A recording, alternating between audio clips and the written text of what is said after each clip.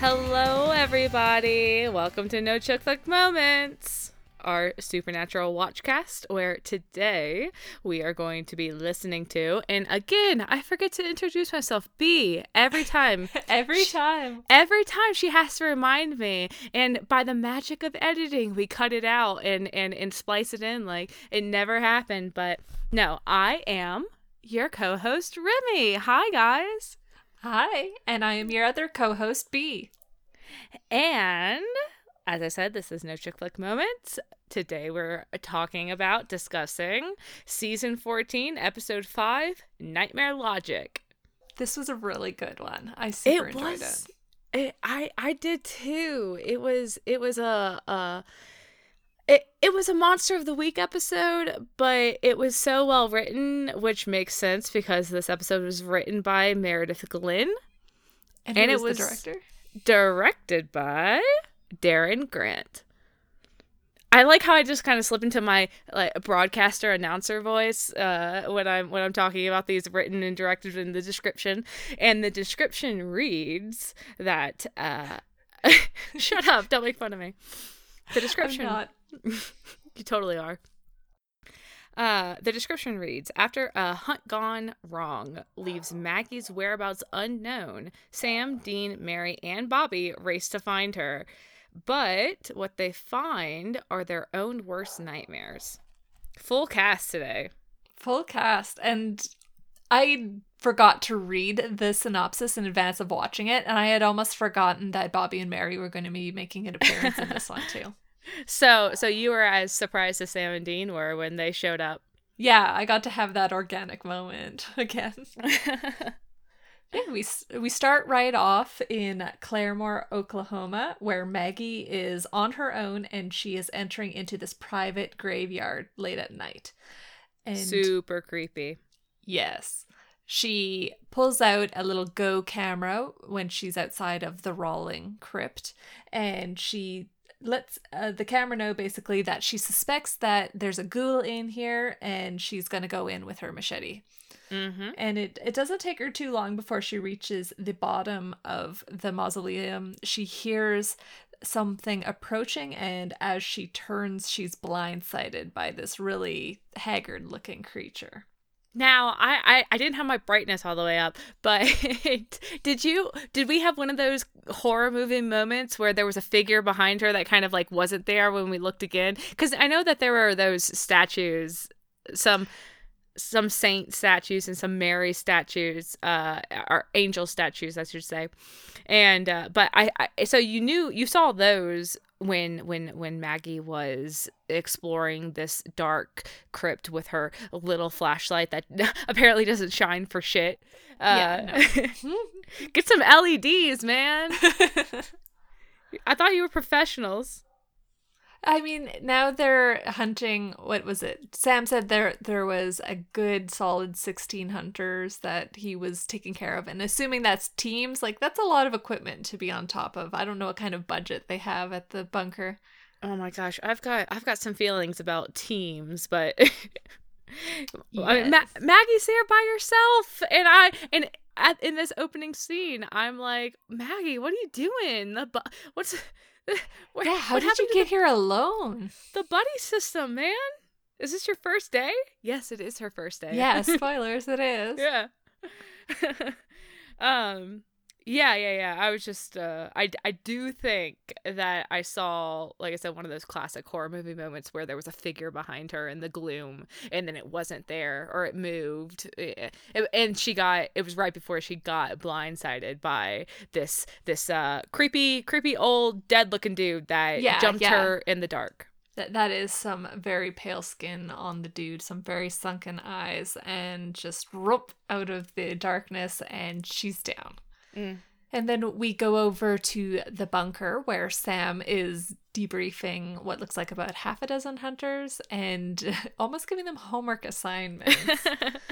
He's propped up on the arm of a chair, or is he standing? It doesn't matter. He's standing before this table of hunters, and he's coaching, it seems. He's telling them, be smart, take notes. All information is good information. You guys are doing great. Let's go. Yeah. And you say, like, he has this very teacherly vibe, and Dean says as much when he comes in. He's like, you're practically a camp counselor vibe coming off you right now.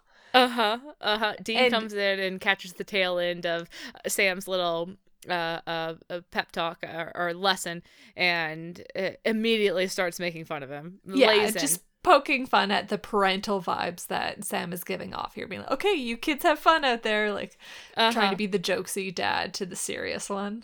And Sam, bitch faces abound, and yes. And Sam kind of dismisses the hunters and then goes to get more coffee. And like I said, Dean is at his shoulder the whole while, trailing him, heckling him. Sam's phone is going off, and Dean says, "What is that?" And Sam says, "Check-ins." And Dean, "Oh, check-ins? That's adorable." Yes. Like, he just can't fathom having that much structure, I think, to the hunter lifestyle, because they would have just grown up with their dad being the one to give them the predominant rundown of what the day-to-day looks like. And then as they got older, Bobby got introduced and they met other hunters along the way, but it was still very unstructured, whereas Sam is doing things in a very regimented fashion right now. We were kind of told in the early seasons that, yes, there is a system of hunters. I mean, look at the Roadhouse or look at Bobby. But John, one part, never trusted enough to participate in those networks, and one part got himself booted from those networks because he was who he is. And he seemed to be notorious as a kind of unreliable or just it's not someone pleasant to work with. Yeah, he wouldn't really cooperate nicely with others. He would lean on his own plans more than he would accept others. Yes, so he was definitely a lone wolf in the hunter world, and from that, Sam and Dean were kept away from those hunter networks that John kind of made himself an enemy of early on. So they were also kind of raised as those lone wolf hunters. Yeah, and to mimic one of the later characters, what she says, like, they were too young to know any better. Oh my God. This is just the way that it was. I basically wrote down that conversation word for word, so I can't wait to get to it because we're gonna talk about it. Oh yes. Yes. But for now, Dean is doing his check-ins with Sam. Okay, you don't seem like you have gotten very much sleep, and even if it is wild out there right now, he still needs to take care of himself. But Sam is adamant that, he has too many things to do right now to consider as paltry a thing as, oh, my body needs sleep. Yeah. He has the 16 hunter teams, excluding Cass and Jack, he says, in Sarasota, and Mary and Bobby in Texas. And that although these people are experienced with war, it's not the same as hunting, that they still require lore, tips, backup. They need to be trained on how to survive this life. Yeah, and Sam is not only acting as the Bobby of the situation. When I say Bobby, I mean the old Bobby, the hunter support, but he's also a one-man men of letters right now. Yes. Yeah. Sam would have seen how valuable that was to their life, how many times they relied on calling up Bobby for information, and to think, okay, here's a whole schwack of people that have zero experience. Well, I can step in and be that role for them. Yeah. And at this point, we're not quite sure if, or at least for me, we're not quite sure if Sam is reveling in this role. He is he's chief, he has built something and it's something good. Yeah, but is he enjoying it, or is he just taking this role because someone needs to step into it? I just want him to enjoy it, okay? And I think that he would. Like, after we see this episode here today, we can see all the characters around him, that although there might be some questions regarding his suitability for it, I feel like those questions more come from, say, Bobby second guessing his own self and then projecting those things, as opposed to Sam himself being questioned of his worth. Because Sam is in this role, and Mary and Dean have no doubts that he is excelling at it. One of the big themes of this episode is that question. Is Sam fit for this? And does he feel fit for this and that he is doing a good job? Or is he in over his head? Yes. And by proxy, if he's in over his head, then are the other hunters in danger too? Right. Because as we're sitting here in the kitchen, Sam got his coffee refill and Dean's saying, "You need some sleep, man." His phone beeps and he checks it, and and I don't even know what Sam's face was doing, because it was so subtle, right? That he just kind of like blinked at his phone like, oh, maybe this is something unexpected. But I loved Dean in that moment, who just clued in instantly. Like yes. I said, to me, as even as the viewer, it was just like Sam pulled out his phone and maybe we got a little furrow of the brows, but Dean, insta serious, no more playing. He says, "No, what's wrong?" Yeah, because despite how Dean might be teasing him, Dean is concerned about his brother's well-being. And when Sam shows that he is concerned about whatever is showing up on his phone screen, then Dean is going to snap to that attentiveness and see what's wrong and if there's anything that he can do.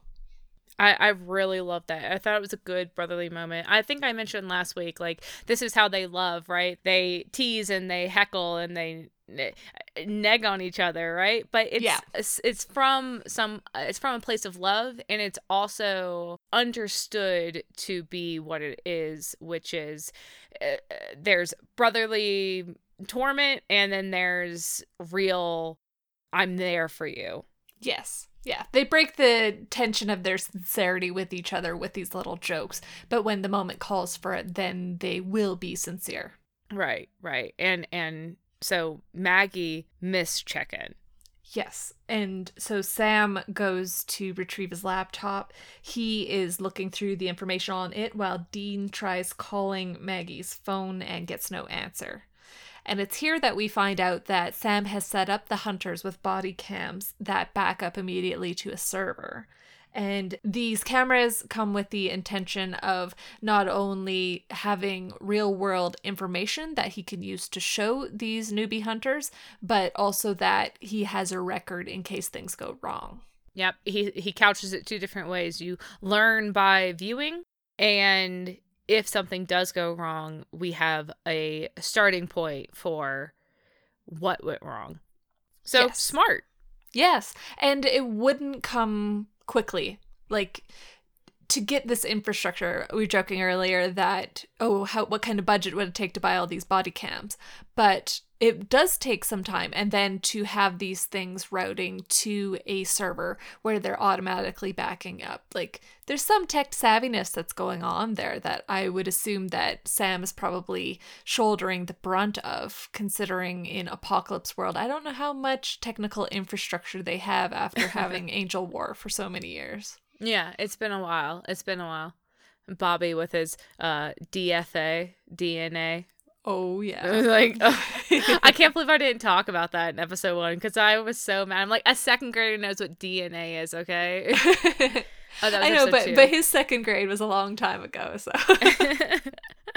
And then he's like, oh, it's been a while. Forgive me if I'm not up to snuff on my FBI lingo. Like, okay, yeah, okay, but we're not talking about episode 2 right now. Not yet. No. I feel like we're going to go back to episode 1 briefly, but that'll come later. Uh-huh. For now, Sam has pulled up the footage that came from Maggie's body cam, and Sam immediately fears the worst for Maggie. But Dean is trying to puzzle this out logically, saying, a ghoul wouldn't attack the living.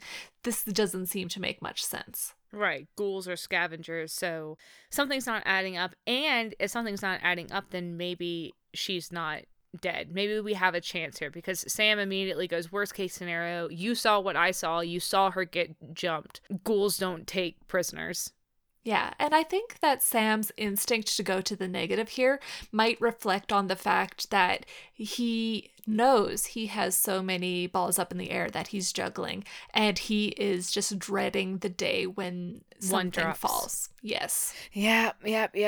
But Big Brother Dean, he is being counter to Sam. He's being the voice of optimism. He says, let's not jump to conclusions. Let's go find out. Let's take some action here. Yes. Yeah, we'll go and try and find her. So Sam and Dean drive out to this place in Oklahoma, and they approach the same private cemetery where Maggie was last seen. Dean is teasing about saying, oh, private cemetery, that's super convenient. And Sam is like, the fuck are you talking about? And we get the backstory of how Maggie found this case, which was essentially that there were some people out here, quote unquote, studying when they came across a walker and had to go split.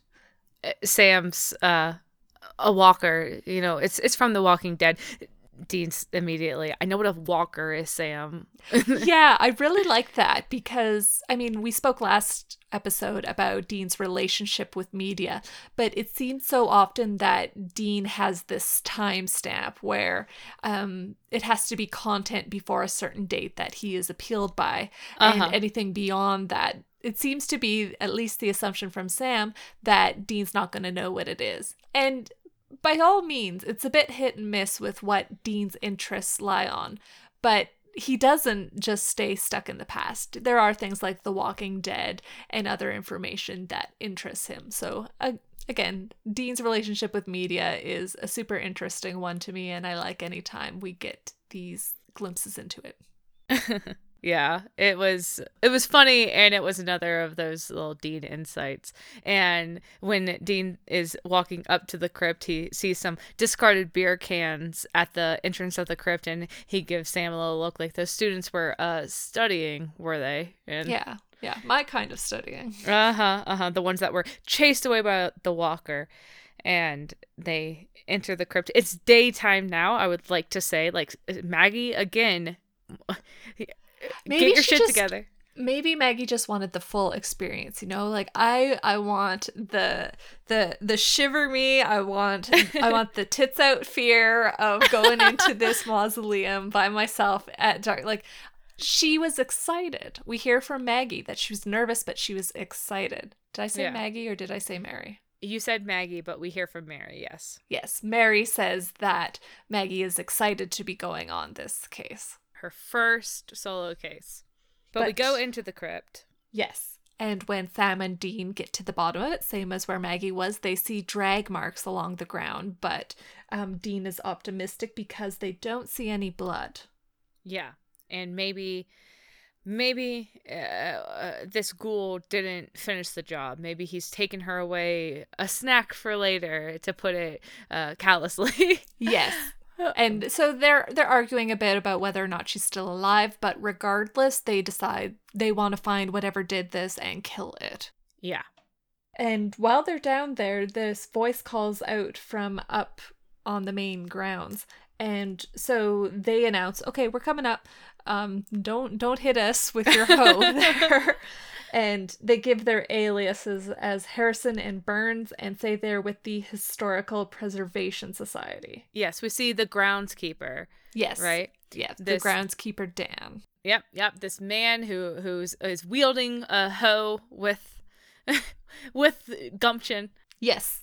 They spin him a line saying that they're here with the city and they're just looking at getting preservation status to the building. And that segues into them being invited up to the house to speak to the homeowner. Yep. And so we cut to the guy in question, who is Neil, and he is stoked by the prospect of the preservation taking place. I loved that. Because it wasn't your typical FBI... tell me everything you know because I'm FBI. So it was a fresh alias. Yeah. And two, I like that they kind of weaved it into Neil's enthusiasm, and it was just a thread that ran through the whole episode where Neil was just like, oh gosh, I hope this doesn't affect our chances with the historical. Yes. Yeah, it's not often that you see Sam and Dean approach somebody who is enthusiastic about whatever role they've chosen. Normally, people are speaking with reluctance to them about whatever has taken place. But, I mean, without even getting to the information they're trying to glean from the case, Sam and Dean have already got their foot inside the door and onto the welcome mat. Like, they're in and they can do as they please. They are ushered in. But Neil is a bit curious, like, okay, how many people need to be here in order to preserve this location? And Sam and Dean are like, okay, what? And we round the corner, and lo and behold, Bobby and Mary have also shown up just recently. Yeah, and we have Mary and Bobby in a little newsboy cap. Yep. For some reason. He's dressing fancy. He's feeling himself. He is dressing fancy. He's dressed to impress for Bobby's standards. Absolutely. And they're sitting on the couch and neither was expecting the other. No. And there is this masked conversation where they're talking about, oh, you should have checked in with the main office. And Bobby being like, well, the main office is run by idiots. And Dean's even face is like, he looks to his mom like, the fuck is going on? Oh my God. I know. Yeah. It's Bobby this time that's firing off the salt rounds. I know. I'm like, holy shit, that wasn't even pretending to be subtle. No. Like, okay, you're telling the main office, quote unquote, to his face what you think. Like, exactly. So I'm putting my back foot by that. I'm curious to see where it's going. Yes. So Mary immediately excuses herself with Sam and is going to brief him what's going on. And they find out that Neil is not the homeowner, but instead the nurse to the homeowner, which is a Mr. Rowling. And this is where we find out that it was Maggie's first hunt solo, that she was excited and nervous about it. And Mary and Bobby were in touch with her as she was going through it, giving her tips. But then she stopped texting for pointers. And at that point, they decided to drive out and see how she was doing in person. Right. And Mary says, I'm sorry, we should have called, but we were just concerned. So they're all there on the same mission. They all want the same thing. We're just gonna roll with it. Yeah, and for a moment it seems like Sam's going to be like, no, it's fine, like, you couldn't text, but I think that there still is, he's trying to respect the rules for all the hunters, and so he lets Mary be apologetic for not following the rules. I do know what you're talking about. I know the exact moment that you're talking about. Mary says, I'm sorry, we should have called, and he didn't say, yeah, you should have, but I think he does just let it go. Yeah, he lets it stand as an apology without really acknowledging what to do about it. But his non-verbally, he is saying like, yeah, you should have called. Yeah, you should have. Yeah, and they don't get too long to talk before Dean is calling them over, and so Sam and Mary now join Bobby and Dean and Neil in the room where Mr. Rowling is being kept. And what Neil describes is that he had suffered a stroke, and Mr. Rowling is set up with transfusions and a ventilator, and Sam and Dean, looking at him, recognize him as the ghoul on the footage from Maggie's body cam. Yeah. And so Neil tries waking up Mr. Rowling, but at this time, there is a woman's voice calling out, and we are now introduced to Sasha, who is Mr. Rowling's daughter. She comes in with her grocery bag, and she's taken aback by this room full of strangers. Yeah. And Mary and Bobby are both, like, putting on their best little school smiles, like, hi. She's like, what's going on? And Neil hops in again to don't mess this up for me, Sasha. Yeah.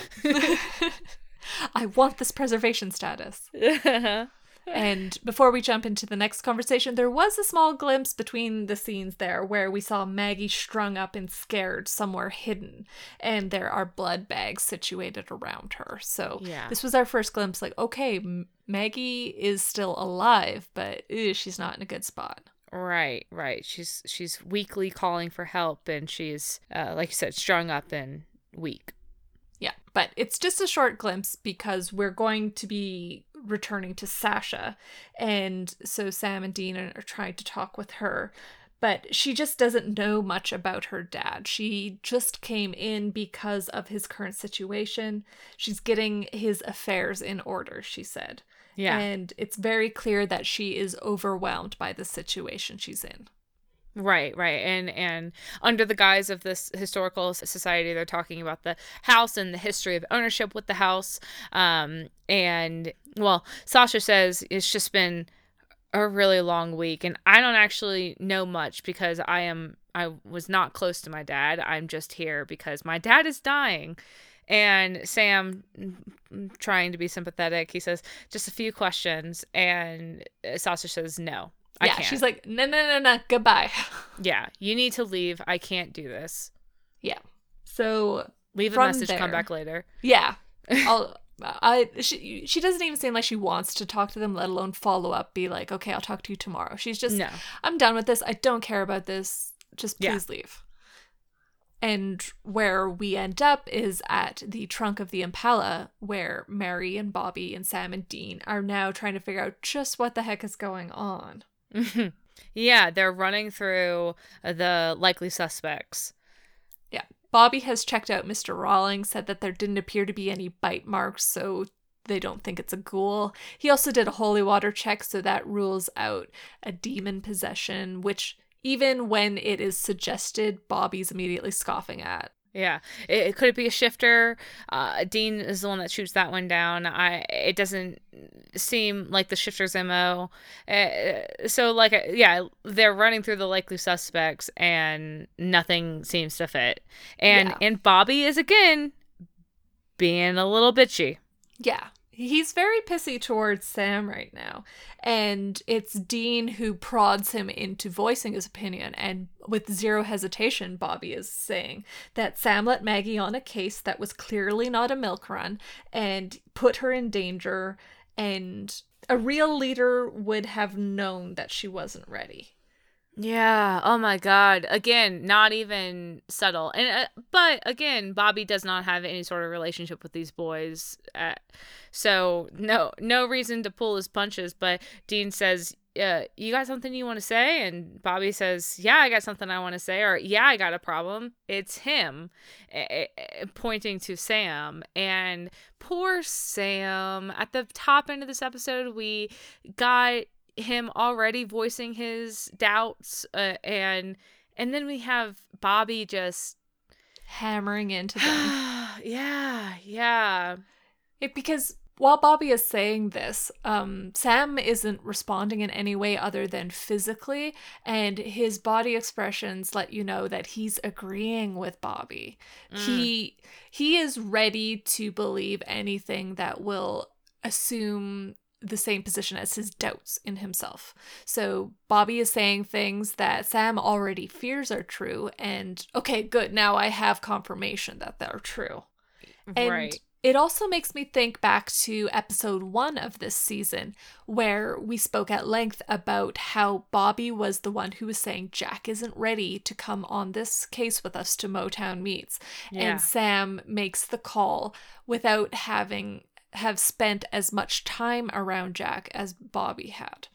And so Bobby went along with it at that time, and he went along with it now, but it has reached a breaking point where he doesn't think that he can agree silently with whatever Sam is doing. We have reached that breaking point, and Bobby is being overt, like just hostile, if you ask me. Yeah. Mary shuts him down. Yes. She can see that this conversation is going to go nowhere, that there are two different philosophies essentially that are happening right now when it comes to leadership, which is you can't know when someone's ready, which is what Dean says, versus what Bobby says, which is a real leader would know if they were ready or not. Oh, my heart. Yeah, it's a tough spot. I mean, I can see both sides of it, but at some point it has to be a leap of faith, and Sam picked this as Maggie's moment, and Bobby clearly disagrees. Mary pulls out the mom voice. She says, "Hey, That's enough. And she says, like you said, this conversation is going nowhere. Let's do something actionable. Bobby, you're with Dean. Sam, you're with me. Let's go. Yeah. Yeah. She's trying to bring everyone onto the same page while also neutralizing where the heat is right now. And so with Mary and Sam, we have Mary saying, like, no, don't listen to Bobby. You know, he doesn't come from the same perspective as what you need. But Sam is saying, no, like, maybe he's right. I encouraged Maggie to go out on this hunt. But Mary just affirms that. She sees the way that Sam acts within the Hunter Hub and says that he is born to lead. Mary is me. Mary is me in this moment. She is trying to assure Sam best she can, and she says, I've seen you in the past few weeks, and all I can think is this is what you were born to do. And I'm like, yes, yes, because again, I mean, I am biased. I'll be the first to admit I'm like super biased here. This is what I want for Sam. I love Men of Letters Sam. I loved Sam in season 12 when we visited this Hunter Network thing. And I love to see the Hunter Hub here. I love the Hunter Hub so much, guys. I just just got my 10,000 steps sitting here gesturing wildly at my mat. The emotional steps that you're taking right now. Exactly. But Mary is giving further insight onto Bobby's side and essentially saying that he's been missing things lately and she's getting close to whatever is the cause of this, but the culprit still isn't clear. And so he's just been hunting, and Bobby won't talk about whatever's bothering him. Yeah. What she says is that Sam brings up, not that it's any of my business, but you and Bobby seem to have been getting closer. And Mary says, well, I thought we were, but ever since we got back meaning back from the apocalypse world. Yes. Because Mary and Bobby did spend months together in the apocalypse world as well. They've probably known each other for longer in the apocalypse world than they have had here. Yes, I would agree on that. And so Mary says, I thought that we had something, but now I'm not so sure. Bobby has walls and he doesn't seem interested in letting me pass them, and I just don't know if I can do it. Yes. And she almost shocks Sam with what she says about Bobby in comparison to John. Mm-hmm. That John was always like so open. And Sam's like, I'm sorry, whomst are you talking about? Whomst? Yeah, exactly. She says, Bobby's not open like your father was, and Sam does the full on blink meme, like, I'm sorry, we're talking about Jonathan. And credit where credit's due. Mary does see that, recognize that, and say, well, the John that I knew. Yes. Which I also thought was a real, like, super interesting. I don't know. Yes. I like Mary here a lot.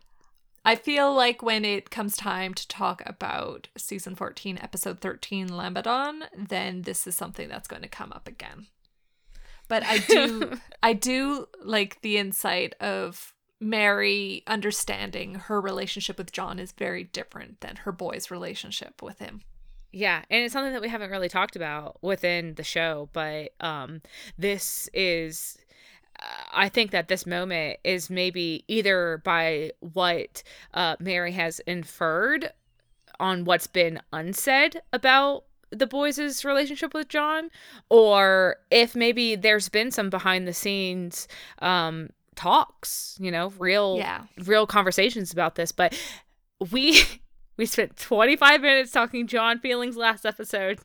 We're going to limit to 2 minutes, okay? We can't do it again. We can't do it again. We can't. I just wrote the description for episode 4, and it was just the spiral into Winchester despair. No, I can't do it. I can't do it. Yeah, we gotta break things up. You gotta shake it up, keep things interesting. Keep it fresh. Yes. So while Mary and Sam are having this conversation, Bobby and Dean are having one of their own. And Dean is being very defensive for Sam's sake and saying that Sam has been doing better than his best. And Bobby just is being too hard on Sam, and Sam is killing himself over this hunter hub.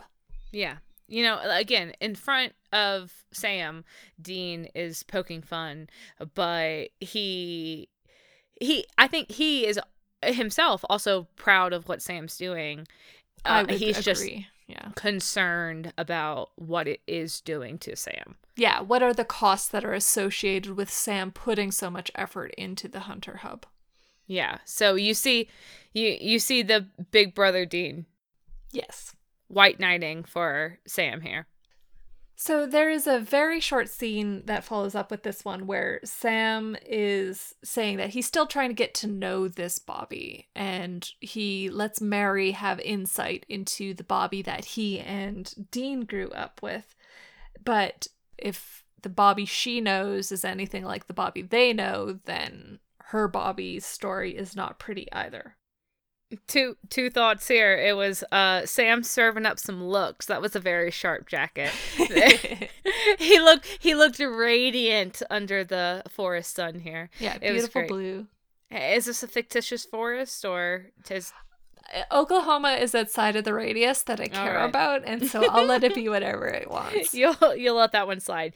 And two, this is where Sam is.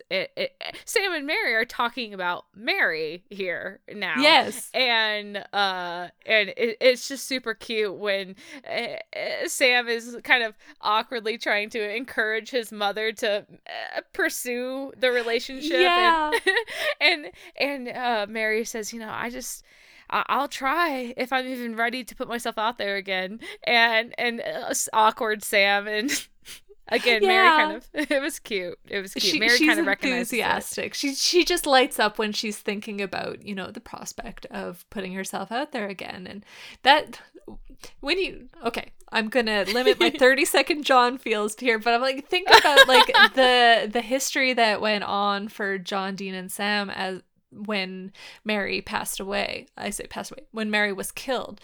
And then now you can see Mary going, well, like my life is still going on. There's things that I could do with it. And to have Sam there encouraging her to pursue her interests, I'm like, what a good son. What an awkward conversation, but what a good son. Mary says as much. Oh, I shouldn't be telling you this, but yeah, you're totally right. You're totally stop it, B. You can't be more John feels. I that was below 20 seconds. I know, but now I have to back you up on it and say, yeah, look at what John became. Also, oh my God, off of last week's episode, David Yeager, John the monster after this tragedy in his life. And then look at Mary now. Mary, who was risen from the ashes. Who has had her entire life also uprooted as she knew it. And she is better. Yeah. She isn't looking for vengeance. She's looking for growth. Oh, yes. And John feels, fuck that. Yeah. So Sam and Mary are walking through the forest here, and Mary spots something unusual. She sees this burnt area, and as she's picking through it, she is finding a collection of IDs that belong to the same person but are for various government positions. Mm-hmm. And while this is going on, Bobby and Dean are also walking through the woods, and they come across an old trapper's shed, and they go to investigate it. But while Dean is stepping into the shed, Bobby sees someone else walking through the forest and goes to pursue him instead. Yeah. So that we have this rapid back and forth on Sam and Mary investigating this burn pit, and Dean slash Bobby, even though Bobby runs off. Dean's not actually aware of Bobby leaving him at this trapping cabin. But Dean is investigating this cabin, and he discovers the body of the man that we see Mary and Sam kind of discovering the remains of, the possessions of. Yes, the burnt out wallet of this, they're presuming would be a hunter. Right, because he has a number of IDs from everything from FBI to forestry. Yes. And so while Dean is investigating the body that he has found, there is a noise behind him. And when he turns, it is the same ghoul that was seen before. He raises his weapon and stabs at it, and it puffs out into like baker's confectionery sugar level of dust covering Dean. Ash attack! Ash attack! Yes. And his face is just like, the fuck? Just like, what clownery just happened here? The ghoulish old man Walker charges Dean, and he just stabs him through the heart, and ash attack. He just goes up in a puff of smoke. Yeah. And when Dean steps out from the cabin, he's looking for where the hell Bobby was, and Bobby is kind of hustling his way back there. And they both have this moment of, well, what the hell happened to you? Well, what the hell happened to you? Yeah. And then Dean's just like, fuck it, come on. Let's. This is too weird. We need to regroup. Yep, exactly. So after this scene comes next with Sasha in the same room as where her father is being tended to, and she hears a noise upstairs and goes to investigate. She's calling for Neil, but he's not present anywhere. And when she makes her way to the attic door, when she opens it, she is attacked by a thing with fangs. She flees, but it doesn't follow her. Did you... I literally watched that jump scare with the monster where Sasha pushes open a door into a dark room or corridor or something, but as she opens this door, a monster jumps out, and like you said, Sasha runs, but she is not actually being pursued. But that monster, I rewound 3 different times trying to figure out, what is that? It's got like pointed ears, it's bald, it's like, yeah, it's got fangs, but I don't know if they're fangs that I recognize, I guess, as one of our world's monsters. So I was like, this is a monster, but I don't even know that I would say it's a monster that I've seen before. So yeah. I would agree on that. It just was a generic frightening figure. Right. And we get Sasha shock blanket in the foyer, and she is explaining what happened to Mary. Yes, Mary and Sam are sitting there with her, and Sam is assuring her that she's not crazy. And they explain themselves as hunters and what their nature is. A metaphorical shock blanket, I should say. Yeah, but Neil's right beside her, comforting her, though. And poor Sasha, she's just... Like you said, Sam and Mary are trying to explain to her, no, you're not crazy. If you say you saw a monster, she says, I don't know what I saw. I don't know what it is. It's crazy. It's insane, but it looked like a vampire. And they're just like, oh, honey, that's not the strangest thing we've heard ever. That's not the strangest thing we've heard in the past 2 hours. Yeah. And Dean comes in and still totally ashed out. And he's like, okay, let's, we've got a problem, guys. Yeah. Dean is really glad that Sasha and Neil have been filled in, and he's just like, yeah, I found this dead guy, and they get into this quick comparative between, okay, the IDs match the body, so something is killing hunters. And it just the ping pong back and forth for Sasha, like, what the fuck are these lunatics talking about? Yeah. She's like, I had max capacity of, like, my ability to deal with things hit. like 2 days ago when I found out my father was dying. And now I have 4 strangers in the house. I am being told like vampires are real. I'm being told that there's a body on my property, and they just keep on talking like this is all cool. Like, no, I've reached 120% my limit. I need to go shut down. Yeah. Sasha's not having it. Yeah. And then to make matters worse, Dean says that who attacked him was Mr. Rawling, her father. And she's like, dude, he's like right there. Tell me how he's doing that then. Like, Right. But Sam and Dean are too busy just being like, this makes no sense. Yeah, it is 16 hits a minute here. Sasha's asking questions, Neil's asking questions, no one's getting any answers because they're just too wrapped up in the mystery of this because it doesn't make sense. Sasha saw a vampire. I saw a zombie. We have a dead hunter in a hunting cabin, and just nothing's adding up here. Yeah. And they walk through really quick theories that come after this. Like, okay, well, maybe it's not monsters. Maybe it's manifestations. You know, could it be a spell? Could it be a psychic? You know, there's psychokinetic powers that could be at play here. And there's just so many pieces that are moving so quickly in this conversation that I'm like, Meredith, you've done an excellent job. Like, delicately keeping all of these plates spinning up in the air. Absolutely. And they kind of land on I did not write down the name of the Fred Jones, the psychokinetic individual who made everything go Looney Tunes, as they describe it. It was from season 8. I'm nodding. Yes, you're It's okay, I won't make fun of you this time.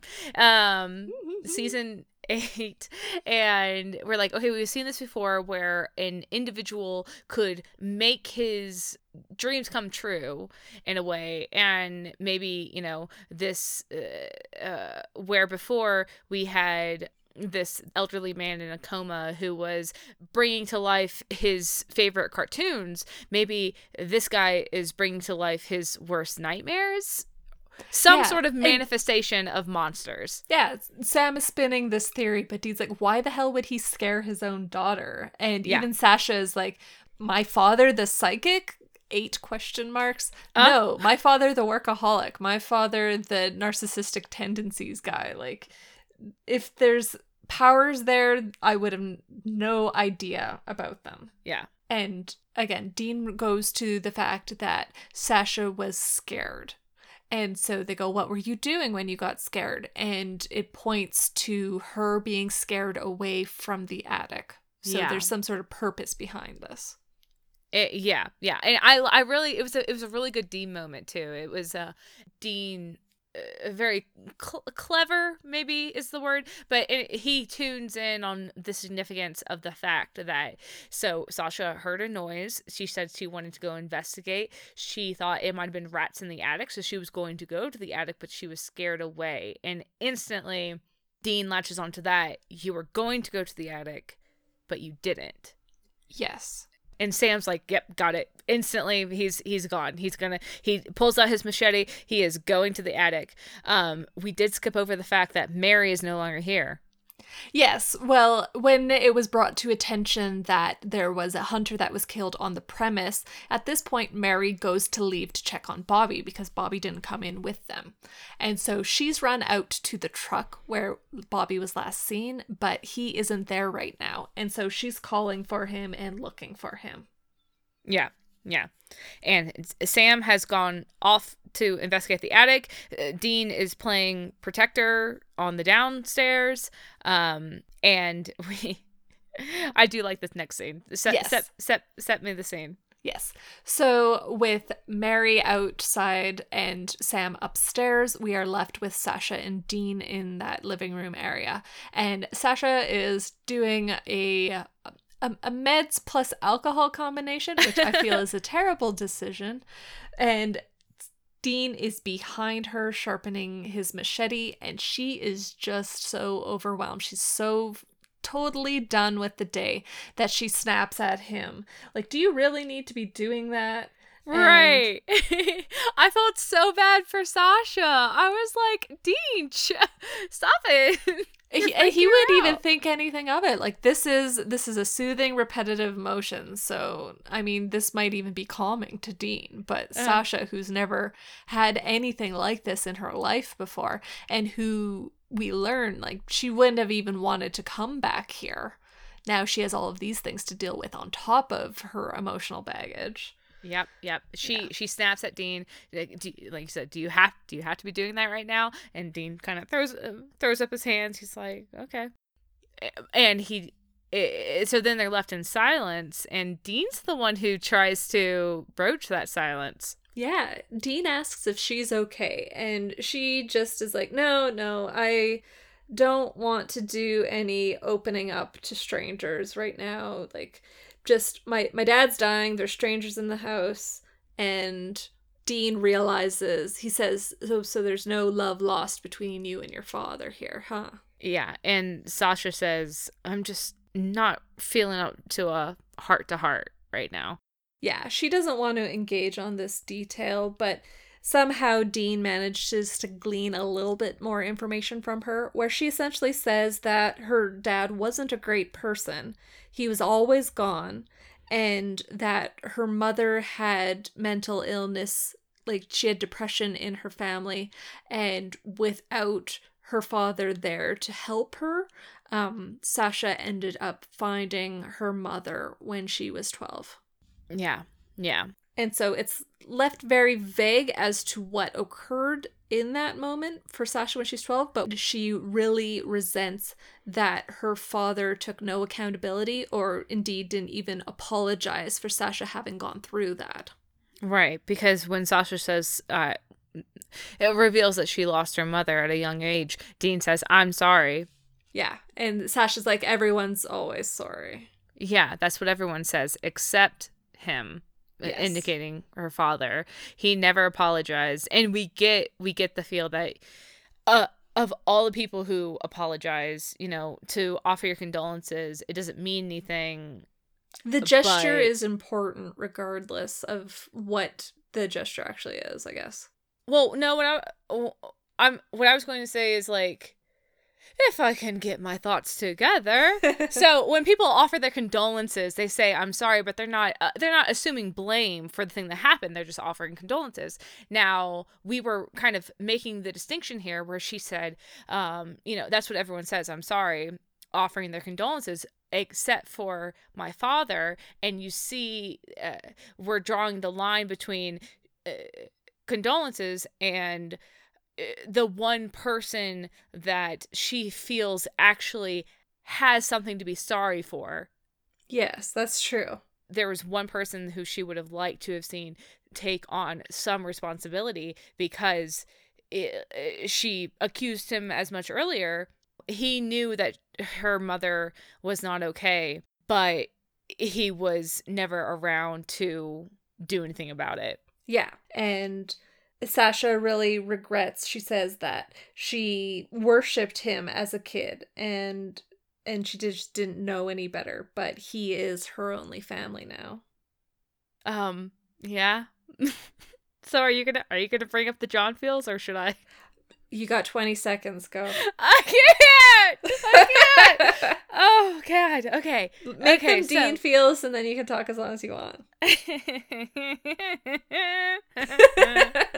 Anyways, so I have my notes say Sasha airs her daddy issues, but also I love her, and I really adore her. She's as a character of the week. Yeah, she's a great character for sure.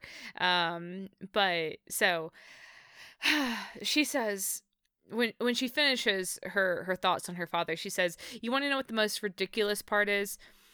I worshipped him when I was a kid. I didn't know any better. He was the only family I had left. She phrases it in present tense. He is the only family that I have left. But I was so entrenched in Dean feels that I actually wrote it in past tense. So I mean, but that is Dean, right? Dean worshipped his father. His entire identity was wrapped up in his father. And Sasha says, I didn't know any better. Yeah, I was just a kid when I started doing this. And yes. You live a life, but there's these things that are so difficult to unlearn as the wool gets pulled back from your eyes. You start seeing people for who they really are. He was the only family I have, which is exactly mirrored to Dean, Sam, and John. John was Dean's world. And what Dean says next is where I just am sent into. It's when I go to the kitchen and take 6 shots. Because Dean says, you want my advice? Let it go. The past is, and I am literally quoting because I paused and I wrote down word for word this. So like, I'm sorry, but I have it written down word for word too. Yeah, he says, let it go. The past is nothing you can do about it now. So it's just baggage. Yeah, you can't change it. So let go of that baggage. Let it go, and you'll feel a lot lighter. Yes. But oh my gosh. Okay, now my question comes to how much do we have an honorable narration going on here? Like, how much is what Dean's saying meant to comfort Sasha versus actually being honest about what he does? Because Sasha turns it around right away and says, is that what you do? And he just says that he tries every day to do that same thing. Exactly. Okay, so I don't know what episode it was. I don't know what season it was. I have no idea. I don't even know the situation in which this line came out. But I do know that Dean was asked this question before. Listeners, let me know, please, God, because it's I'm dying inside. I'm haunted. I'm dying inside. Dean was asked this question before, where Dean offered some advice on how to move forward or how to cope with all the horribleness that surrounds you. And he was asked, "Is that what you do?" And he said, "Hell no. I did the exact opposite of that." Oh God. And that was a couple seasons ago. Was that when he and Cass were in the diner? Yeah, it was, wasn't it? I haven't even watched this episode. You're so right. Yes, it was. It was the diner date. Oh my God. All right, listeners, you're off the hook on this one. Yeah. So Dean is offering Cass this nugget of wisdom on how to cope, and I remember now, as Cass gives him this little knowing look and says, "Is that what you do?" And Dean says, "Hell no, I do the exact opposite of that. But don't be me. I'm not a role model to look up to." But it was mirrored to this right here. Can I throw something into the works here? I mean, I know Sasha's talking about her father, and we can definitely draw that line quickly to where Dean is. But to me, what is the most pressing on Dean's mind that he needs to let go of is his agreement to let Michael possess him. Oh, absolutely. And so, although we could sit here and like question, okay, what did he mean when he was thinking of these things? I really don't think that it was John on his mind in this moment, or like his growing up. I think what was most pressing for him was learning to let go of the fact that he said yes to Michael. I mean, it doesn't draw as neat a line, but for his conclusion, saying that you would have to try and let it go, and that he tries to do it every day, I really felt like that was more a comment on him trying to deal with his Michael deal more than anything. Oh, dude, I'm not disagreeing with you. 100% yes. Dean's conclusion on this episode, when we reach the end of the episode, is him talking about moving on from Michael. So what's on his mind in this moment is absolutely Michael. Michael is what we should be thinking about. But But we get thrown this curveball, and we're like spirals. We're just like Junji Ito. There's fucking Uzumaki on the wall right now. We got to follow the spiral. Like, no, I'm a fucking one-trick pony. Okay, I just have all the Winchester feels, and I'm gonna make you listen to them. So just wait. I know it's not what we were supposed to be thinking about here, but how bad is it going to be if we go back to like season 1, season 2? Every episode's gonna be 3 hours long, and it's just gonna be an unedited sob fest. Like, yeah. So but I don't know. I just think I think it's very, very, very fresh for Dean to be putting forth this kind of optimism. Yeah, he's trying to essentially build a new skin above the scars that he has. Like, this is the way that he reacted in the past. This was his cycle, and it is unhealthy, and he is trying to break it. But to try and break those old ones, so difficult. It's easier to kind of just shuffle them into a box and tuck them away. But with his current issues, he's like, okay, what I did before didn't work. I have to try something new. And I'm going to at least provide lip service to these thoughts, even if I struggle with actually implementing them. No, it's this whole scene. Yes, no, sorry. When I say no, I'm not like telling you no. I'm just screaming. I was like, I just void. Put a sentence out there, and you're like, nah, no, at my heart. So. Anyways, what was I going to say? So I only realized 3 no's in that I was like, oh no, I'm not talking to you. Sorry. Just voicing my despair. So you say that he is lip service. You know, he's gonna fake it till he makes it. He knows that what he has done before is not moving him forward, so he's going to try something new.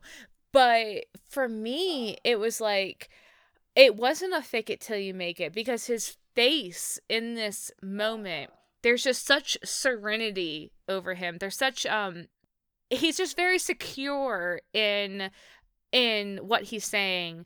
The past is baggage, drop it and try to move forward, and you'll feel a lot lighter doing it. Yeah. And it's just like, it really is just so different from that. Hell no, I did the exact opposite of that, but still you should listen to me, because I'm trying to, I know how I could be better, but I just don't. Yeah. To what he's saying now, which is, yes, I try. Yes, the cognitive dissonance between what he believes he should be doing, what he's actually doing. He's really trying now to actually work through that dissonance and try and be like, okay, I'm going to make these things overlap. And it's not easy, but it is better than just outright dismissing this as something I can't do. The love, Simon. You know what this is? Growth. I'm doing the hand motion. Yes. I loved it. Great scene. Yes, that was probably my favorite scene of the episode. So yeah, we go from that scene with Sasha and Dean back to Sam. And Sam's upstairs with his machete out, and he finally gets inside the attic door, and he's looking around inside, and there's just, you know, the usual detritus, like creepy dollhouse and taxidermy. You know, yeah, every house. The usual shit you'd find in any old attic. Yes. And then Maggie! I wrote Maggie with 3 exclamation marks. He finds her, and she has this IV attached to her neck that he pulls out. And she's a little bit delirious, but she is immediately telling him, it's here. And right behind him is one of these pseudo-vampires that we've seen before, and Sam attacks it, and it dusts the same way that it did with Dean. When Maggie was like, it's here, Sam. It's here. I was like, use your words. Come on. What? Yes. What? Yes. What is your it referring to? Because that's just a pronoun. What's the proper noun associated with? And I was just thinking about this. Like, we were talking about, what do these vampires look like? And At my initial impression, I was thinking of almost this hybrid between like the vampire and the werewolves that were on Buffy. And then the fact that when they attack them, they dust. I'm like, that's a little bit Buffy for me too. Maybe Meredith's a fan. Maybe, yeah. She's just doing a subtle nod. Like, if Jinn had their way, then they would be making dust bombs, too. No, well, I mean, what I think it is that, so we haven't actually talked about what these monsters are manifestations of yet, but this vampire, we did see that in the Apocalypse World last season, the monsters have gone feral, and they were more monster-esque. You right.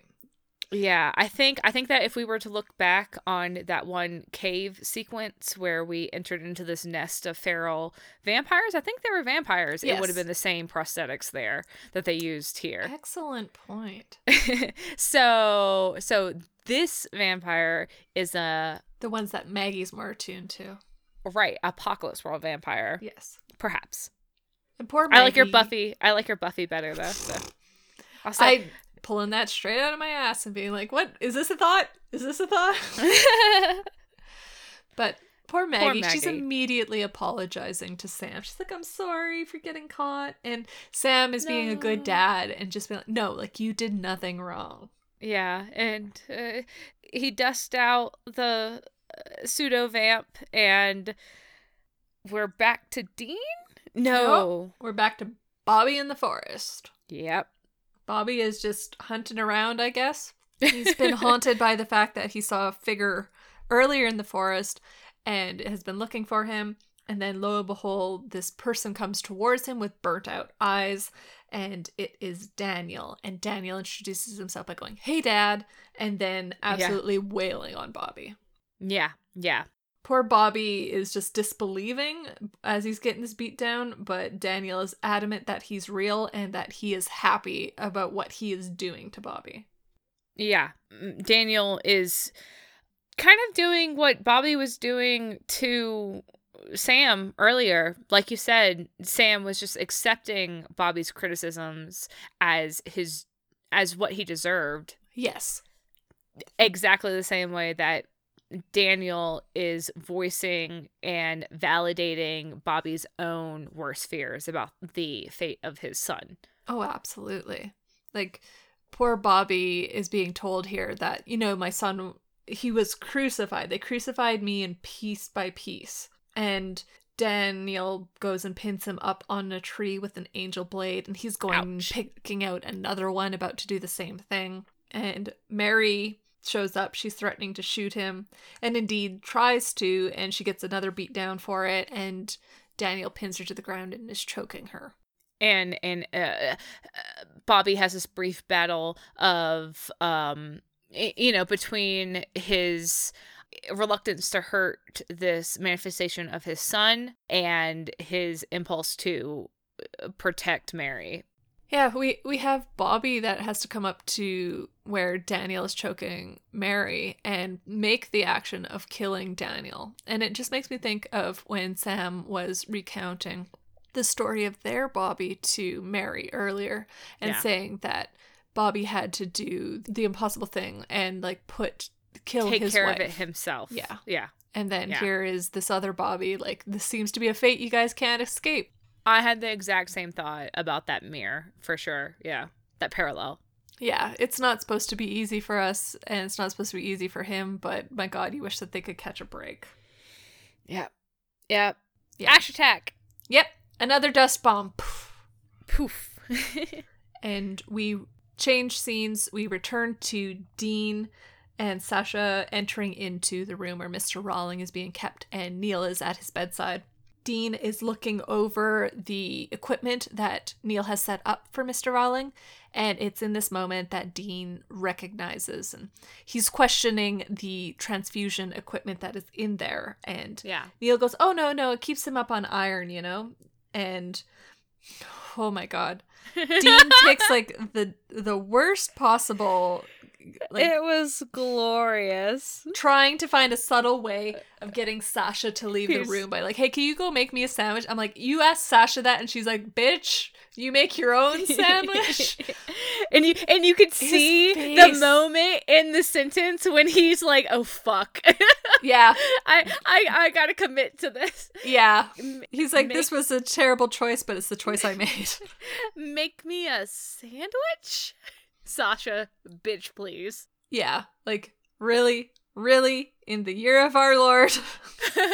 But Dean is total non-subtle in his get the fuck out of here. He mouths go and like puts a head nod with it to boot. And it's like, you're lucky Neil is just straight up staring at Mr. Rawling right now, because otherwise that cat would be out of the bag.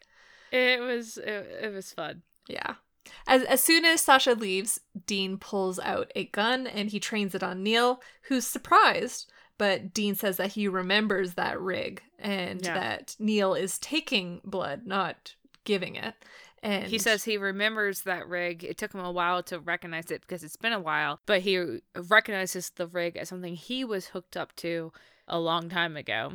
Season 3! Woo! Yes. Sorry, I like season 3 a lot, so. Yes. And lo and behold, the villain is a djinn. And so Neil reveals his eyes and the tattoos show up on his skin. And Dean is immediately asking why he's going after hunters. Finally, a upgraded monster aesthetic that doesn't make me want to gouge my fucking eyes out. You didn't want like big prosthetics on a djinn too? I was surprised that his eyes didn't slit and his ears didn't like grow to points. They were like, no, the tattoo budget is enough. And Dean asks the question, why are you going after hunters? And Neil goes, well, because you told me to. Mm-hmm. Is this still part of the game? The test that you put out for me? And Dean is playing like 100 question marks showing up in his head, and then it all boils down. He realizes that Neil is talking about Michael. You think I'm Michael. And so Neil's kind of narrative purpose here is to bring back to Dean those Michael's actions are my own. Yeah, that's what's happening here, is that this whole time Neil has seen Dean, perceived him as Michael, and has just assumed that there's been this elaborate ruse that has been going on. And Neil is just doing his part, he thinks, by keeping up his end of the bargain, which is namely to find someplace quiet, set up shop, and kill as many hunters as he can. Yeah, Neil has been put on this path by Michael.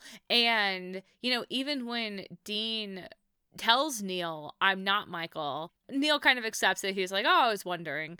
But he doesn't actually separate Dean from Michael. No, he still frames everything that Michael has done for him, everything that Michael has done to elevate Neil and the djinn. He gives Dean responsibility for it. Yes. It's a bit of a reflection, like you say, of how Dean is struggling with his own internal, is it Michael's fault? Is it my fault? Because here Neil is being like, well, you guys are one and the same. Yeah. And I'm going to hold up my end of the bargain because I found my powers extremely limiting before. The best that I could do is attack one person inside their head. Now I can read minds, I can see nightmares, and I can bring these things into reality. Yeah, and now we finally learn what these manifestations actually are. The 3 manifestations that we've seen, Walker Rowling, the alt-world vampire, and Bobby's son, Daniel. Yes. Those are all living nightmares for Rowling, Maggie, and Bobby, respectively. Yes. And isn't that interesting that Mr. Rawling's fear, Neil puts it to words saying that he just doesn't want to be alone. He doesn't want to die alone. And so Neil has been using his own face to keep people away from the property. So this new djinn can bring these nightmares to life, and they're not even, the purpose of these nightmares is not even to torment the people that they're born from, Mm-hmm. They are just out in the world as these manifestations of fear. Yeah. Yeah. And Rowling's biggest fear was that I go back to Rowling because this is the this is the monster that we've seen the most of. Rowling's biggest fear was to die alone in this house. And it was so, I like, we see Neil, who up to this point has been this happy-go-lucky, really, like, quirky Plucky. kind of, yeah, plucky, that's the word, person who's just really interested in the historical society and the history of the house and the grounds. And for him in this moment to say Rowling's biggest fear is to die alone, unwanted, and to rot on this property. He says this house and this property with such derision that I don't know. I like the differential between the facade that Neil had before to now, where he's showing his true colors. I find that there is a lot of background lift that is happening amongst the dialogue that is, I mean, it goes to show just how talented Meredith is as a writer, because there is so much minutia that has to take place in this episode to have all of the events make sense. Yeah. You said before, spinning plates. But similarly, it's just all of these threads that she doesn't forget a single one of them. You know? Every thread is tied off and brought through the episode, and it's good. And I feel like we don't often get to see like a monster of the week that has a personality that speaks to what they are like in the day-to-day before Sam and Dean find them. And we just, with Neil and his interests, like he says he has a subscription to Architectural Digest. He was told by Michael to go find someplace quiet and basically lay a trap. And then this is the location that Neil chose. Like, there are personality aspects that are coming up from his choices that we can just take on a subtextual level, because, I mean, we're moving so quickly through the story that these pieces just shine through without having the light necessarily put on them. It's we do not have as many Monster of the Week. I hate to call them filler episodes because they're not, but there's arc and then there's standalone. Standalone, yeah. Me 5 years ago when I was watching mainlining seasons 1 through 10, I may or may not have skipped some filler. I've watched them since then, but it just kind of like, it highlights for me that the Monster of the Week episodes of the past 5 seasons or so versus the Monster of the Week episodes that... it's a narrow window, because I don't want to say of the first few seasons, because that was the foundation of the show and they were good. But I'm off on some tangent that doesn't... Well, no, I can see what your tangent is, though, because when we had the first 5 seasons, you felt the arc very specifically in certain episodes, and in other episodes, it was barely there. Yeah. And I feel as Supernatural has gone on in seasons 10 through 15, let's just put that out there, that they have worked to weave the arc and the standalone episodes together. So it's not necessarily that you can pull any one piece out and still get the entire picture. I just, in the past few years, I give so much credit to the writing team, because we brought this show so much life, and I don't know, I hate to say we brought it back, but we kind of brought it back a little bit. It's because, I mean, the initial structure for season 1 through 5 absolutely worked for it, but I think that there is a strengthening factor in learning how to weave your episodes together so that all together they are bringing you a story, as opposed to here are the episodes to watch to understand the story, and then here are the ones to watch just for fun. Meredith, good job. Yeah. A+. So now that the cat's out of the bag and Neil has revealed what his plan is, the way that it works in with Michael, and he's like, yeah, okay, we're gonna fight, and Dean has his gun out, Neil is unafraid of it. because he knows Right. that a blade dipped in lamb's blood is the thing that will actually hurt him. But Dean's like, nah, I'm pretty sure I can do some damage too. Well. Hurt versus kill. We're making that distinction here because I do, again, in the writing, I love this because when we approach a monster of the week, right? Mm-hmm. A lot of the times we approach the monster, we have to have our silver bullet, right? We have to have our Yeah, there's a bit of song and dance involved to make sure that your characters have the elements they need in order to solve the problem. Yeah. I feel like we sometimes approach the Monster of the Week episodes with we have to have the ace in our sleeve, you know? Which is true to an extent. We spend half the episode researching on the way to kill the thing, but it just, I liked that we subverted the narrative a little bit on this episode with this monster, that where Neil is staring down the barrel of a gun and he says, you know as well as I do that won't kill me. And Dean says, doesn't have to kill you. I can sure as heck slow you down though. Yeah, shoots him right in the leg, and it's like, it still hurts, doesn't it? I mean, yeah. Exactly. But Neil is still keeping up that facade of strength, or at least superiority over where Dean is right now, and saying, you know, I'm curious, what are your nightmares? And he knows that Dean is Michael's favorite monkey suit, and so he's not actually going to do any damage. He just wants to do a peek in. Yeah, maybe no physical damage, but that doesn't mean that psychological damage isn't fair game. Mm-mm. And so this is another case where already in this season we have now a third figure that is entering into Dean's mind and pulling through information. And Dean's eyes roll back and Neil's powers are rolling out over his hands. And Neil flinches back, and it's almost like he is afraid of what he's seen. Does he flinch back, or is he pushed back?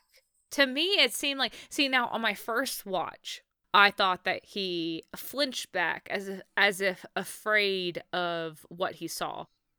But on this watch, the second watch, I thought that it was pretty explicitly that he was pushed back or struck at by something within Dean's mind. Interesting. Because because on the first watch I was like, oh shit, because either way I'm landing firmly on Michael, because we saw Michael abandon Dean but with no resolution, really. Yeah. Why, who, where, like all the questions that exactly arise. So that's at the forefront of my mind. What did Neil see in Dean's mind?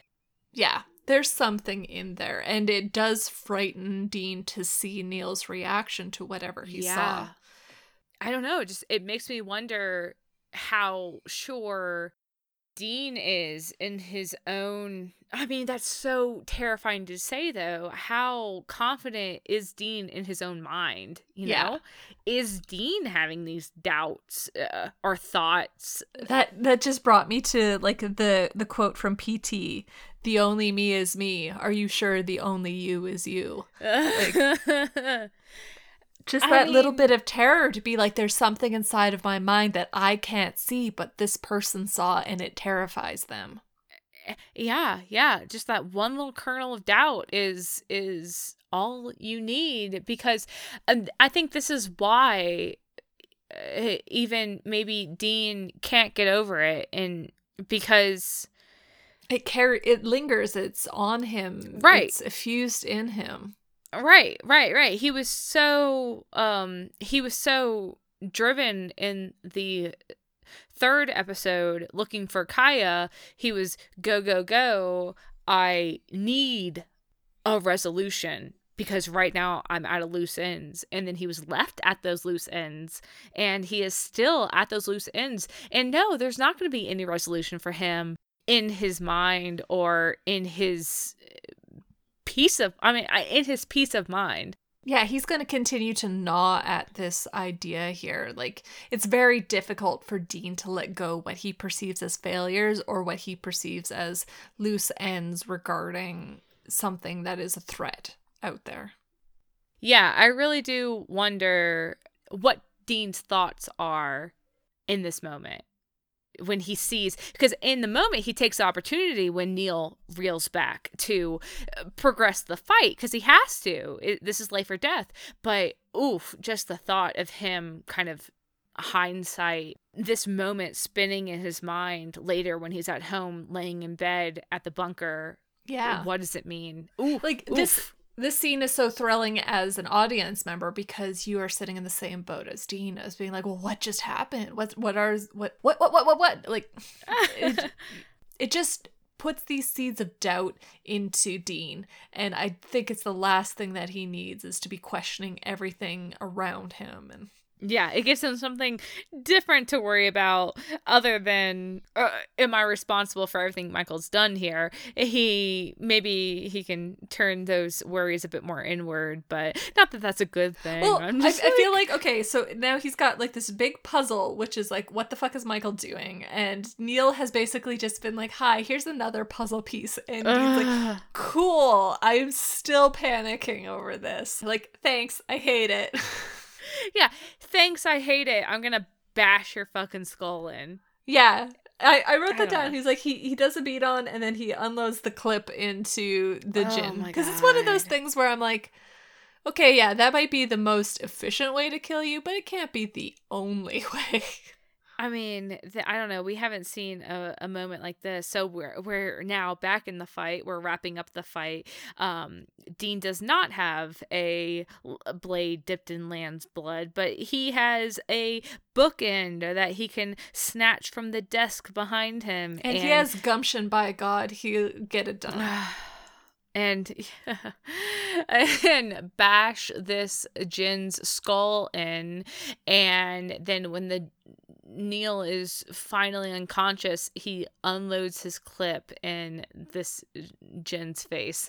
And this is not a level of brutality we've seen since season 10. But I'm not knocking it. I'm not. Before we wander too far from this, though, I want to bring up the last thing that Neil said there, which is, you think I'm the only trap? He made dozens of us just waiting for you, your family. And Dean goes, you don't know my family. And then, boom.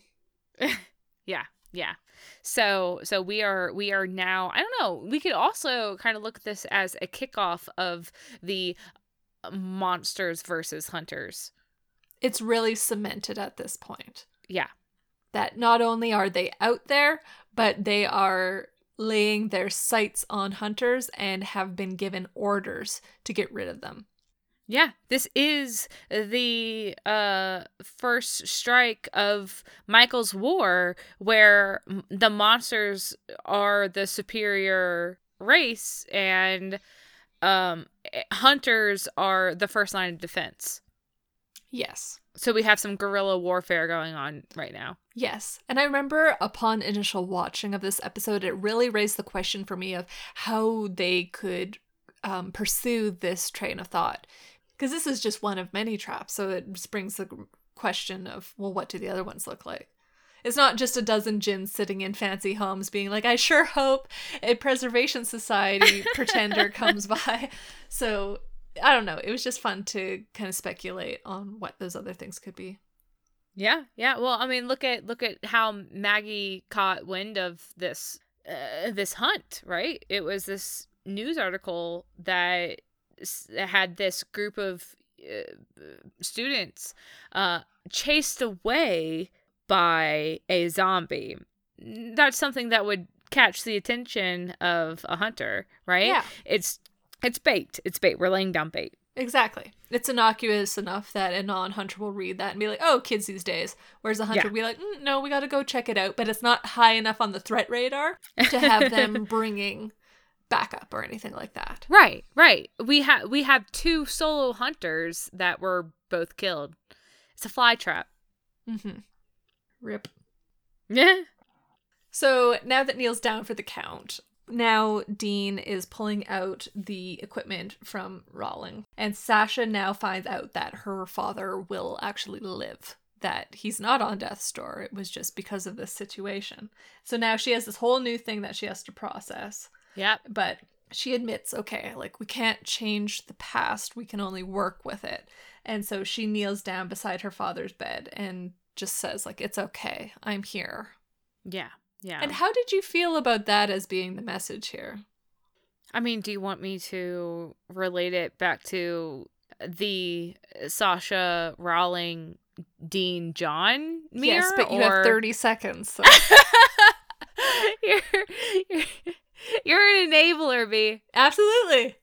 Oh my gosh. No, let's not have an interesting conversation, Rennie. Let's just skip over that. Yeah. So here now, Sasha, after all of this loss and regret, distance, almost distance, then loss, then regret. She is given an opportunity to change that in a way. I'm not gonna say like she had to. You know, she didn't have to take this as an opportunity to make amends.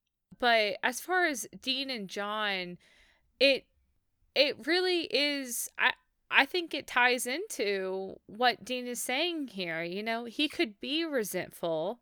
And I think that he, you know, growing up, he was never resentful. With distance after John's death, he grew resentful.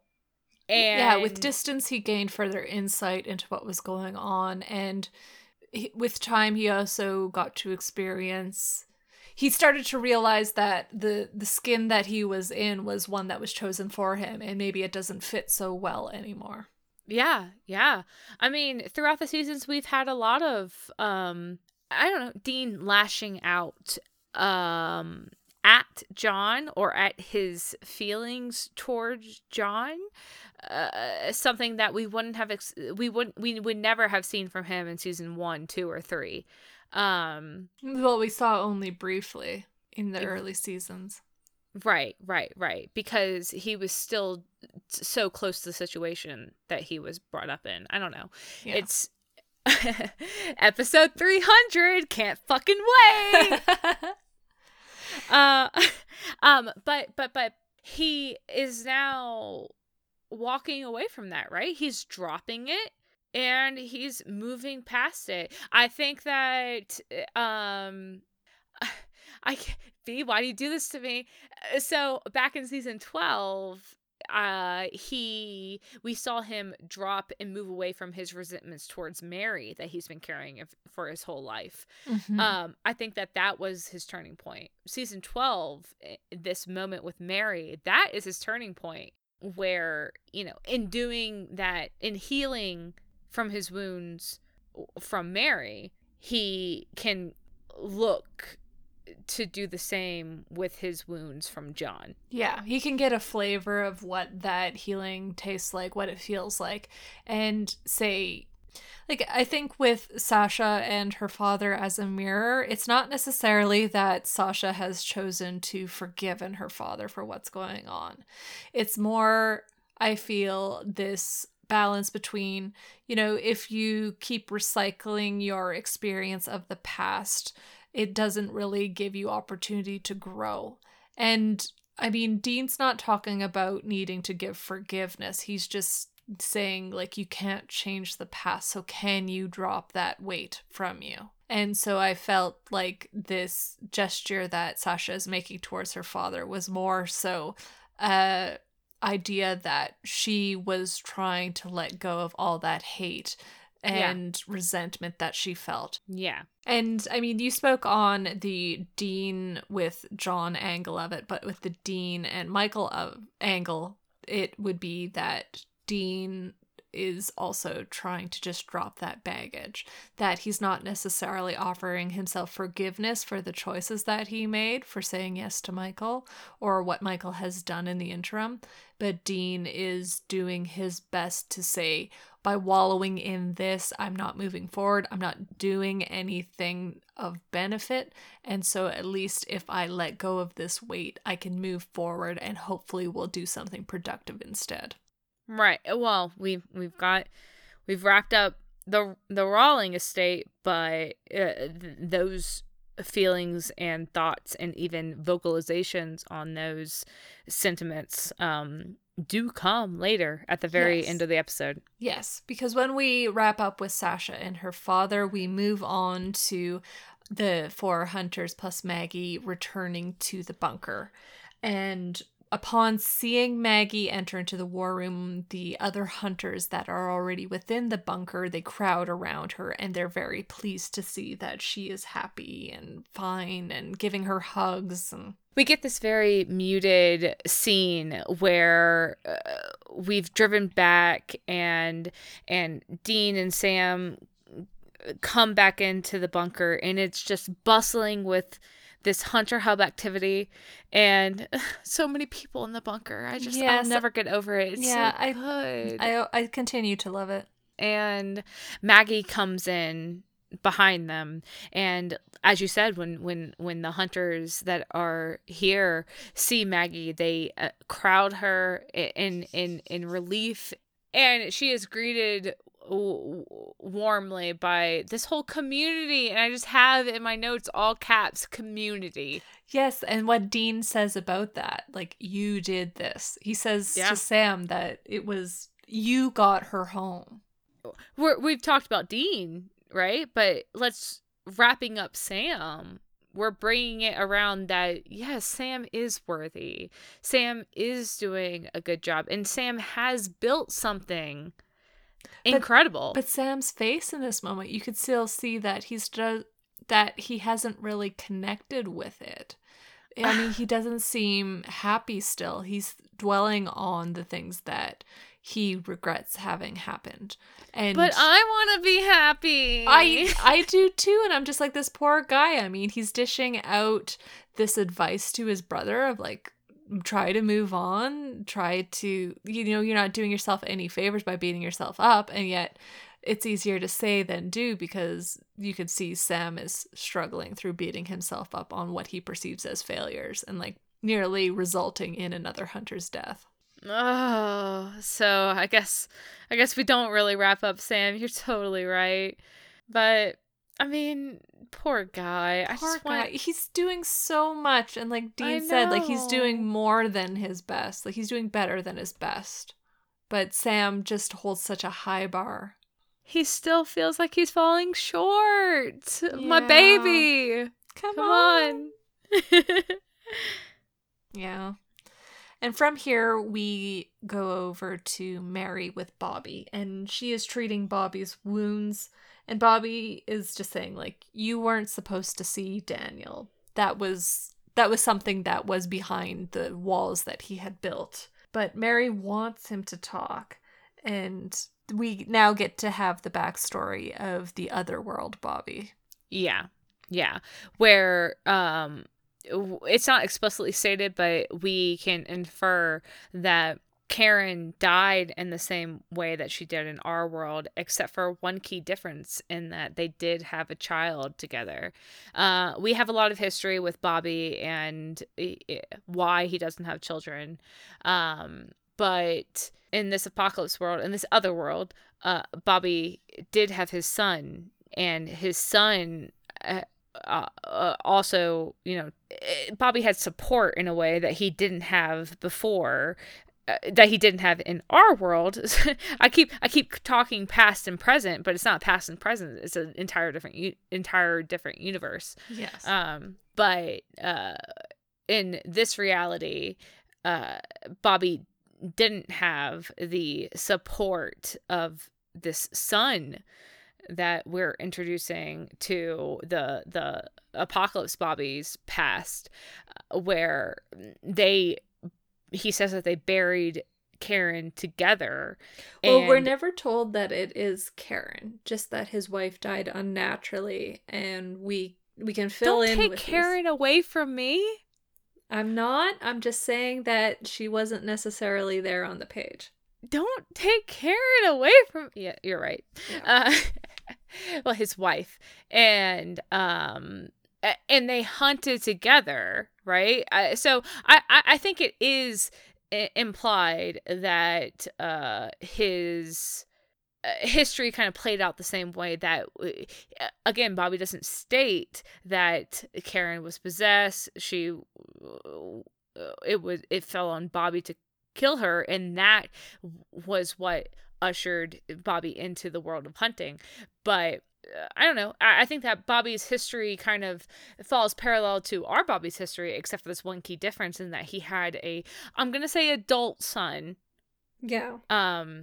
Through this, because, and I say adult because we, again, history on Bobby, even though I know this is not the same Bobby, but what we know of Bobby is that he did condemn John for bringing his boys into hunting, and Bobby was the one who did his damnedest to try to give the Winchester boys what they were missing out on, playing ball.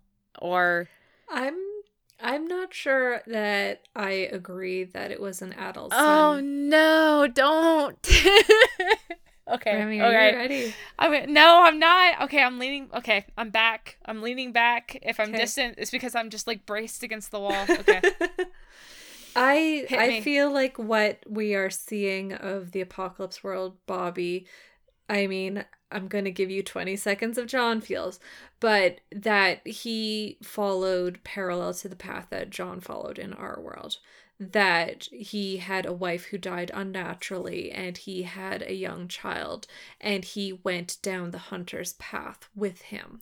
And this path he followed without really any direction, because as soon as he got swept up into the angel wars, as he said, he just went along with it. And his son came with, and when he and his son got separated from each other, then Daniel died. And basically, that Bobby feels like he sent his son to die and never knew what happened to him.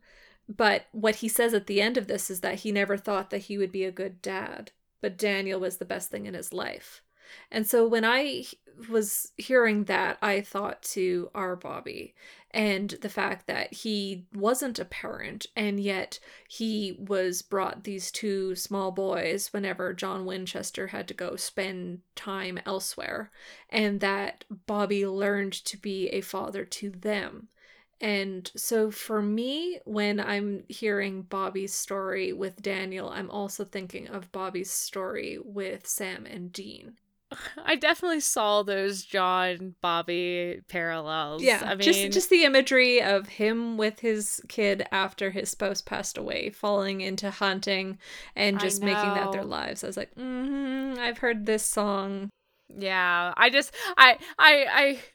my love for Bobby and wants me to think that he was better than John. Sorry for all the salt rounds on John, guys. I mean, it is what it is. Because I don't know. It's okay. But we just have so much history on Bobby on not only so he said, I never thought I would be a good father. And we've had entire episodes dedicated to all of the Bobby things. You know, his contention with Karen over the fact that she wanted children. He didn't because because of his own issues with his own father, and how he never felt that he was going to be a good father. And that runs parallel between our Bobby and this Bobby here.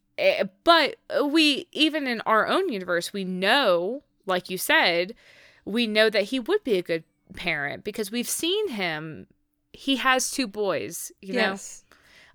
So many Bobby feels. Yes. So he has his children. Yes.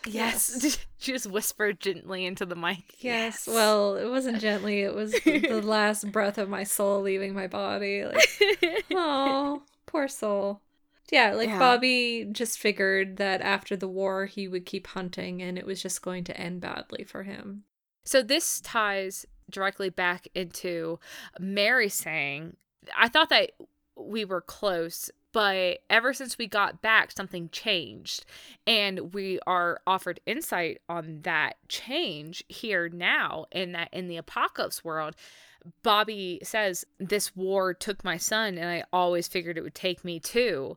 But then when he left the war, when he was actually taken from the apocalypse world, he lost that set future that he had in his mind. And so he, here in this new world, he has jumped into hunting as a replacement to that. Hunting ends the same way as any war. You die. Yeah. And he just doesn't know any other way to live. But Mary is offering a hand and saying, well, let's go find one. Yeah. Yeah.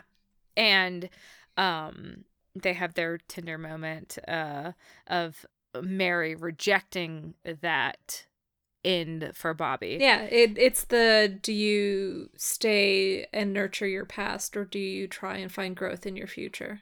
I didn't even think about that, how it parallels to the whole overarching I'll episode. put my 11th grade essay on anything. It was good.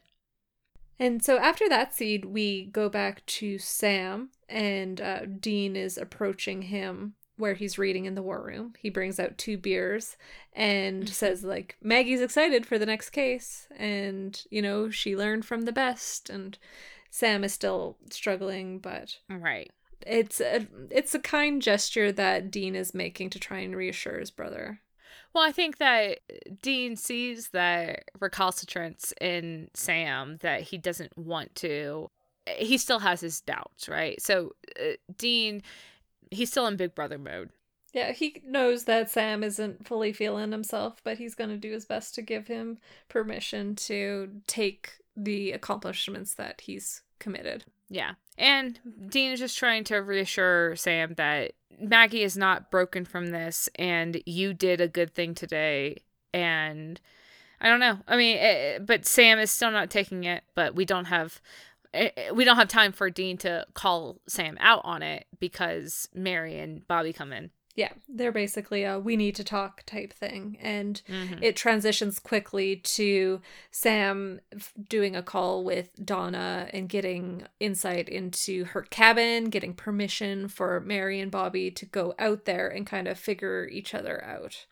And Bobby calls aside Sam, and Sam is just like, oh no, forget about it. I mean, things were said, but that's it. But Bobby admits that the job is no picnic and you have it in you to be a leader, whereas he didn't, and kind of projected those same feelings onto Sam. Exactly. Bobby is here saying the fact that I was putting my own issues onto you was unfair. And I recognize that it was unfair, and you are doing a good job here. Yeah. So we're in the woods. We had Mary with Sam and Bobby with Dean. We flip it and we kind of resolve those Yeah. 2 things, right? Yeah. Because Mary is now with Dean trying to, I really, really loved that she was trying to reassure Dean Yes. that I'm not leaving and I'm still here. She's trying so hard to reassure him that this is not, I'm not leaving like I did in season 12, essentially. Yeah. It's only a few weeks. Tell me if you need anything. Like, I'll drop a hat and get there, you know? Yeah.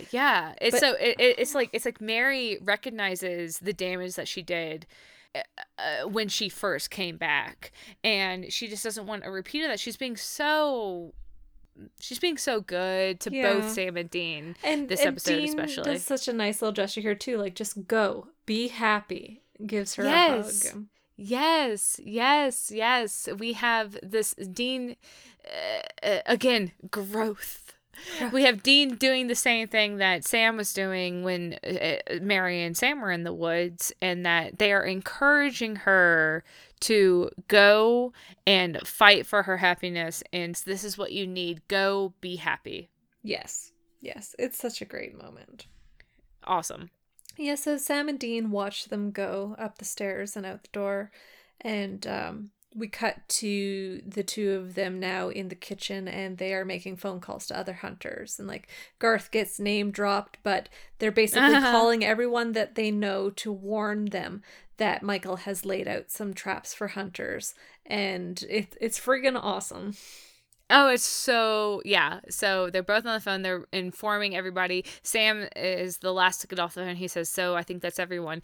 And like I kind of said before, this seems to be the true kickoff of Michael's war. We kind of end on that note, right?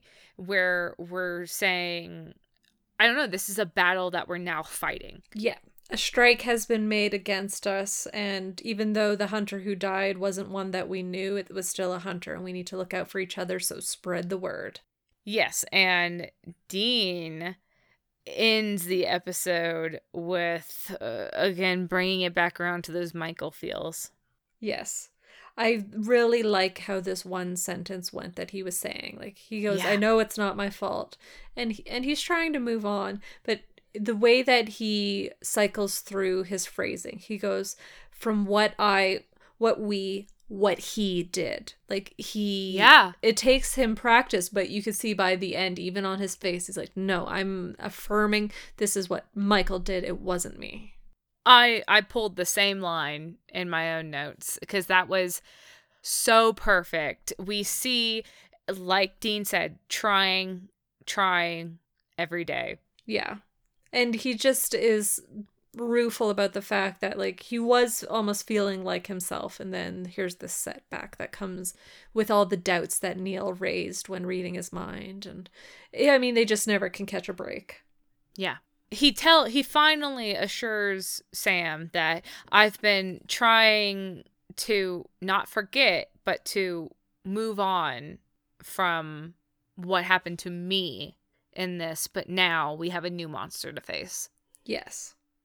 It's very similar to, it's carrying forward what we had last episode, at the end of last episode, that Dean is struggling, but he is moving forward. Yeah. It might not be And at the that's okay. pace he wants to be moving at, but he is taking steps forward. And it's just, again, with any sort of recovery, it's just frustrating when you wish you could be going faster, but recovery takes time. And he has been spending the last several episodes learning that it's not so simple, and you need to put in the time and put in the effort to actually improve from where you were at. Yep. Yep. Yeah.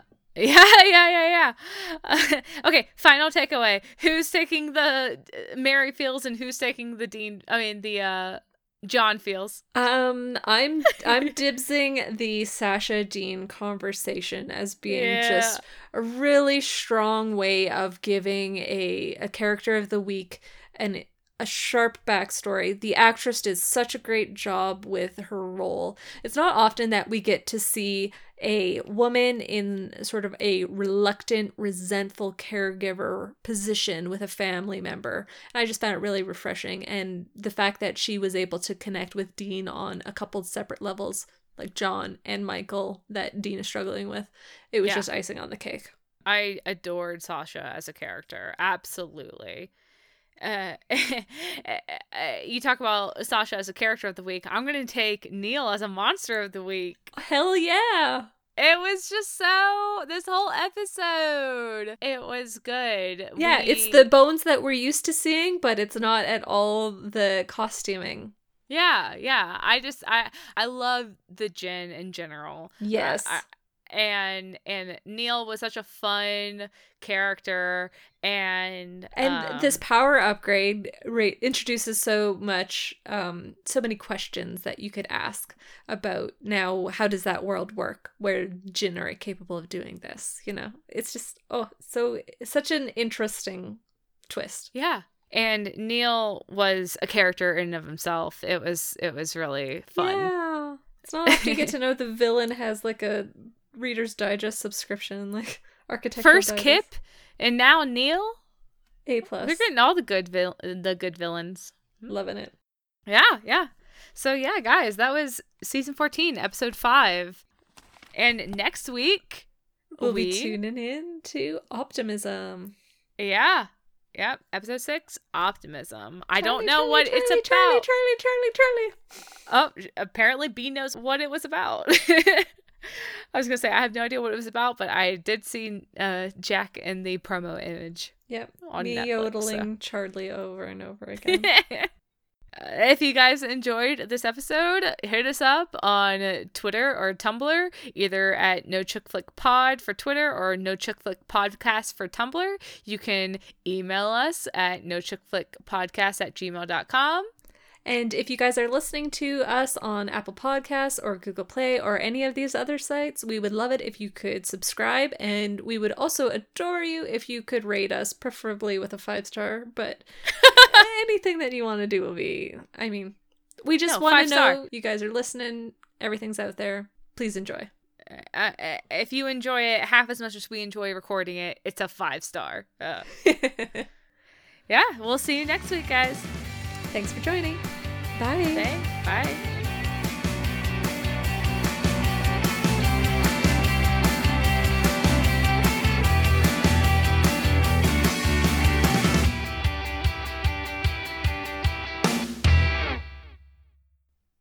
I'm eating an M&M. I'm so sorry. It's okay. I'm an idiot. I'm gonna put these in a drawer. You're fine.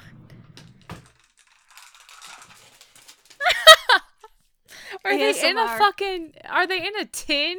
No, they're in a plastic container. You can't even sneak it because there's peanuts in the middle, so it's not like you just melt them. I was just about to say, are they at least peanut M&Ms? Yes. Because those are the only M&Ms. Yes. Yeah, exactly. Okay.